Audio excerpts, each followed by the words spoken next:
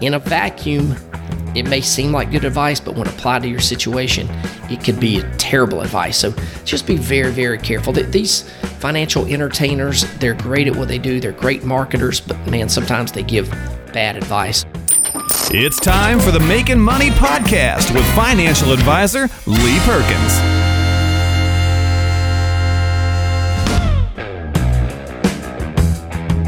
A lot of people right now are looking for advice, financial advice, trying to figure out what to do with their portfolio, how to maybe bounce back from the market drop we've seen over the last couple of months, or maybe just looking for advice in general. A lot of times you reach out to some common people in your life to do that. Today we're going to tell you why sometimes they might have the best intentions for you in providing that advice, but their advice may not fit your scenario. So you got to be careful when you're reaching out to certain people. We're going to do that as always with Lee Perkins. He's the owner and financial advisor at J.L. Perkins Wealth Management, serving Macon. Their office is right there in Northside Crossing, and they have been in the office quite a bit throughout all of this. So if you're still looking for them, that'll be a place to find them. Lee, are you guys, how's it been with virtual meetings? You guys doing many of those? Or are you still meeting a lot of clients in the office? Yeah, no, we closed our office to in-person meetings kind of right at the outset when they told us to do that. And we'll do that until they sort of lift this shelter-in-place order. So we've been doing phone calls and web meetings, and it's really gone very well. Honestly, I think people like being able to meet from the comfort of their own home, just from a convenient standpoint. Now, I do understand that people are going a little bit stir-crazy, ready to get out. And so I think when that is lifted and we open things back up, people are just going to want to get out of the house just to get out of the house. But yeah, for right now, it's just phone calls and web meetings, but it's been pretty good. One thing I'm curious about when everything finishes off is, how much day-to-day lives will be changed and how businesses will adapt and change their workflow and their operations. I mean, do you think more clients will just continue with virtual meetings? Or, I know when you're dealing with money, a lot of times you want to sit across from somebody face-to-face. You want to have those conversations in person. But do you think this will kind of maybe hold for a little while? Yeah, I think generally speaking, when there's a brand new client, that face-to-face interaction is way more important. On the front end when major decisions and initial plans are being put into place.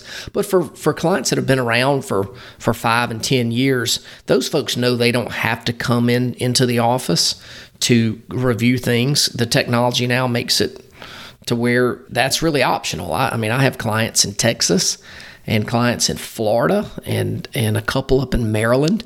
And I haven't seen those folks face-to-face in years, and everything is fine. So, I do think that some companies will actually use this as a stepping stone or use this as sort of a learning experience to change how they do business going forward. So it's going to be interesting to see how things change once everything is sort of back to, quote, normal.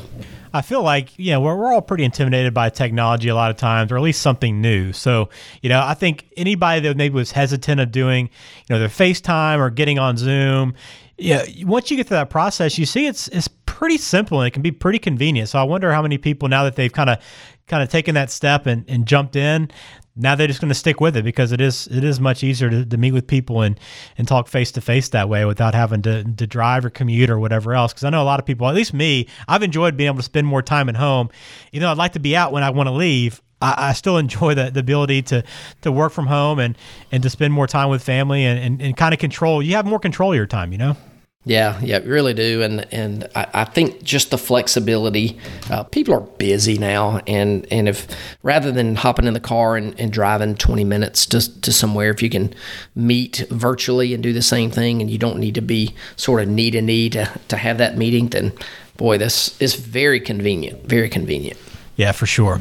Well, we got a mailbag question coming up in a little bit. I'll save that for after our main discussion. I want to hop right into our conversation today. And remember, you can catch up on this podcast and every other podcast we've done at jlperkinswealth.com. You'll also find a lot of different resources there, including some webinars that'll be coming up on the website. So keep an eye out for those. But today's conversation is about intentions and advice and how we reach out to certain people, but not every time it's going to work out in your benefit. And we're going to plan on talking about this before the coronavirus pandemic hit us, but now it makes a lot more sense because people are looking for advice really anywhere they can find it, because we've all been impacted by this financially in some way. A lot of people have been unemployed, or at least your portfolios come down in value, whatever it is. Hopefully you had a financial plan where your risk was limited and you didn't lose as much as the market did, but we're all trying to kind of figure out how to rebound and bounce back. So these are people that have 4 different options here and examples, Lee. We're going to run through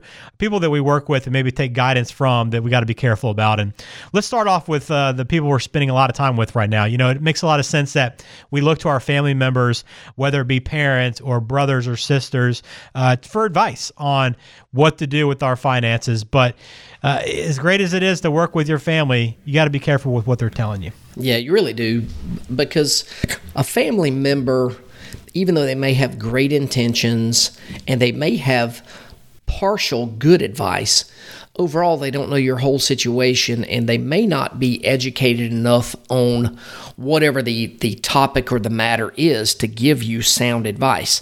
Now, typically when I think about advice from planning advice from a family, if it's good, solid grandma's type advice, which is don't spend more than you make, save money for a rainy day, all those kind of things, I can go with that all day, every day. But when you have that family member, and typically it's a brother-in-law or somebody like that, or an uncle or a cousin that comes to you saying that, or they've positioned themselves as sort of the investment guru, and that you've learned all about the times where they have just, whatever they touched has turned to gold, or you need to buy this investment, invest in this because he made this money. That's where you want to be very, very careful, because in my experience, those people like that I call them the investment gurus, they only tell you about their wins and they never tell you about your losses. So I would not take specific investment advice like that from a family member or an investment guru online or anything like that. You just got to be very, very careful. If they want to go in generalities and they say, they tell you, hey, you're 40 years old, you should maybe have this much in the market, and as you get older, dial back your risk a little bit, that's fine, because that's generic. But when they get into the specifics, that's when you got to be very careful. Yeah, that's a good point. The next one is our friends. And I know we often have either friends that either have really good stock tips for us all the time, or there's people in your life that are good friends that you see them driving a nice car, they have a really nice house, you feel like they've been really successful, so they're doing something right, and you might turn to them for financial advice. But why can this get you in trouble? Yeah, so I sort of categorize the friend the same way I would the brother-in-law in my earlier illustration.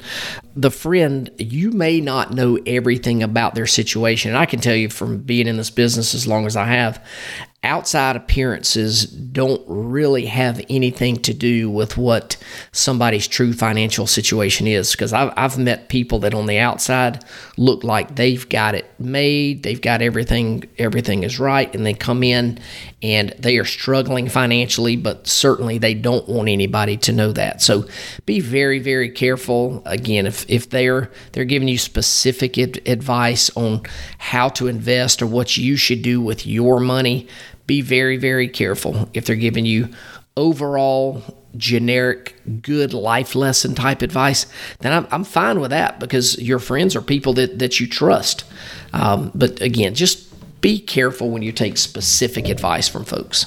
I'm glad that you're kind of clarifying there, because we're not trying to say that working with or getting advice from these people is a bad thing, because you're right. I mean, there are some very, very valuable information and advice you can get from your family and friends, but just some areas to be careful when you are listening to them. But let's transition on to our third one, and that's CPAs. We work with our CPAs for taxes, and they might give us a lot of advice. We might say, hey, I'm thinking about doing this. Do you think this is a good idea? And they're looking at it from their perspective only, but they're smart people, but financial advice and investment advice is not necessarily their specialty. Yeah, sometimes a CPA and myself, or CPA and any advisor, can not butt heads, but things may not line up exactly right. Because if I'm doing a Roth conversion strategy for somebody, for instance. Let's say somebody comes to me and wants to look at converting some money. So what does that mean? That means they're going to be paying taxes now at a known rate rather than paying them in the future at an unknown rate. But sometimes a CPA measures their success by whatever refund they get you. And so if we're doing a Roth conversion, that may wind up kind of making their advice or their planning a little bit discounted from your standpoint because, hey, I'm not getting back a refund. So sometimes an advisor and a CPA may not be on the same page as far as what the end result may be. And lots of times a CPA will sort of sometimes give out investment advice, even though they're not licensed to do so. So you got to be very careful on that. Lots of times they're not doing it they're not doing it with ill intentions. They're just saying, hey, this might be something for you to consider. And then if that's the case, you just run that by whoever your financial professional is. So yeah, CPAs are great at what they do, but sometimes they're just looking at the papers and they're not looking at the big picture. If that makes sense. Yeah, that does make sense. That's a good way to put it. The last one we want to talk about is financial experts in the media. We look at people, and right now we're consuming a lot of media. I mean, maybe more so than we ever have with our stay-at-home orders and people spending so much time streaming movies and video and just really trying to keep up on the news because of all the newsworthy events that are happening. And we're watching it. Number one, we're probably watching more news than we need to at this point. But way too much more news than we need to. Step away from your TV, folks. Exactly. Take a break from the screen for a minute. But, one thing you got to be careful of is these financial experts that you have on TV, whatever network it is you're watching. A lot of times their advice might be pretty good. It might be accurate, but it might not fit your certain situation. And other times it's mainly just for entertainment. Yep. These are financial entertainers. What you said, that is absolutely right. Now, I kind of put them into a couple of categories. The folks that are on the financial shows on TVs, it could be like your Jim Cramer, those kind of folks that have their shows where they're giving you stock tips. That is what it is. But remember, the job of that guy is to keep you entertained so that you will watch the commercials in between segments. So that's the job of that guy. So take that into account because there's always an additional motive. Then I go to people like your syndicated radio folks. These are your Clark Howards, your Dave Ramseys, or Susie Ormans, those kind of folks. They're brilliant folks. They are marketing masterminds, but they are not licensed financial advisors, and many times they make generic statements on the radio when talking to people that if I made those kind of statements, I would lose my license. I mean, there's no question some of the advice that they give to people in a 4-minute phone call on the radio is horrible advice, but they've got credibility. So people run with that advice. And then people that are listening to that say, oh, well, Dave Ramsey told this guy to do this. I'm going to do that too. In a vacuum, it may seem like good advice, but when applied to your situation, it could be a terrible advice. So just be very, very careful. These financial entertainers, they're great at what they do. They're great marketers, but man, sometimes they give bad advice. So be very, very careful when listening to those folks. Do you ever have any people come into your office and reference one of these people on our list and say, hey, I heard from so-and-so and they told me about this? Yep, all the time. It happens very, very frequently that say, well, Dave Ramsey says this, or Clark Howard says this. Well, and sometimes it puts me in a tough spot because I'm not either one of them. I'm not near as popular as either one of them. I don't have the money that either one of those people have, and so it's up to the person to determine whether they want to hire an advisor that knows them and knows their situation, or if they want to get all their advice from somebody that they'll never meet, that they just hear on a TV or radio show. But yeah, it's very common. Well, whatever you're thinking about, if you ever do hear somebody give you some advice and you want a second opinion, Lee's there to help you with that. Bring it to him. If you have an investment idea or whatever it is, bring it to him and see what he thinks. Get a second opinion. Get an opinion from somebody that's looking at the entire picture and your picture, which is more important, your personal picture. That's what you want to base it around, not on somebody else's advice based on what they're doing. So you can always do that by reaching out to Lee at jlperkinswealth.com or on the phone at 254-3550. It's time for the mailbag. We want to hear from you. Time now for the mailbag. We're going to dive into it. If you ever have a question for us, you can send it over to us at jlperkinswealth.com, and we'll try to answer it here on the show. Today's question comes in from Rick at Lake Oconee. Rick asks, I retired 2 years ago with more than $1 million in my IRA, which I thought at the time would be more than enough to give me the retirement lifestyle that I want. And I'll probably be fine, but it makes me nervous every time I withdraw money from that account because I don't want to live too long and run out of money. And the recent downturn only makes things worse. Am I worrying too much? I don't know if you're worrying too much, but hopefully you have things set up to where downturns like this are built into the plan.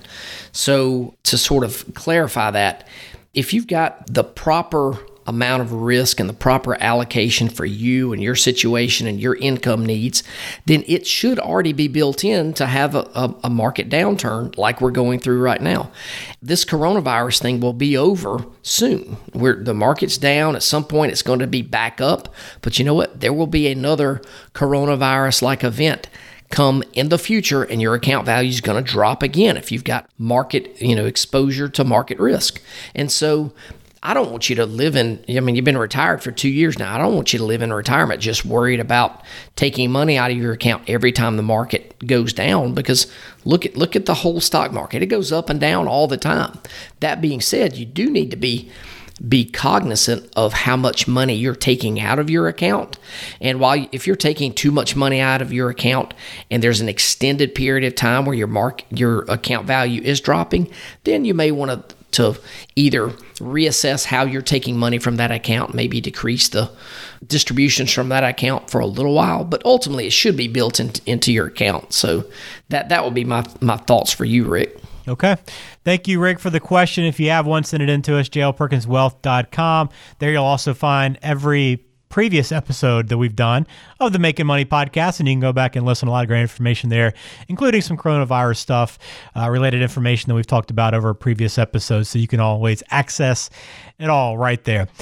Lee, that'll do it for this episode of the Making Money podcast. I appreciate it. Some good information on where we need to be careful with our advice, and hopefully, we can all get through this downturn and this crisis in a short period of time and come out on the positive side of it.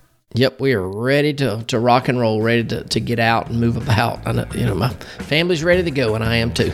Well, hopefully in the meantime, people are cranking out podcasts and listening to this one as they're passing the time. Absolutely. Yep. So thanks for listening to the Making Money podcast. For Lee Perkins, I'm Ben George. We appreciate you listening to this episode, and we'll talk to you next time.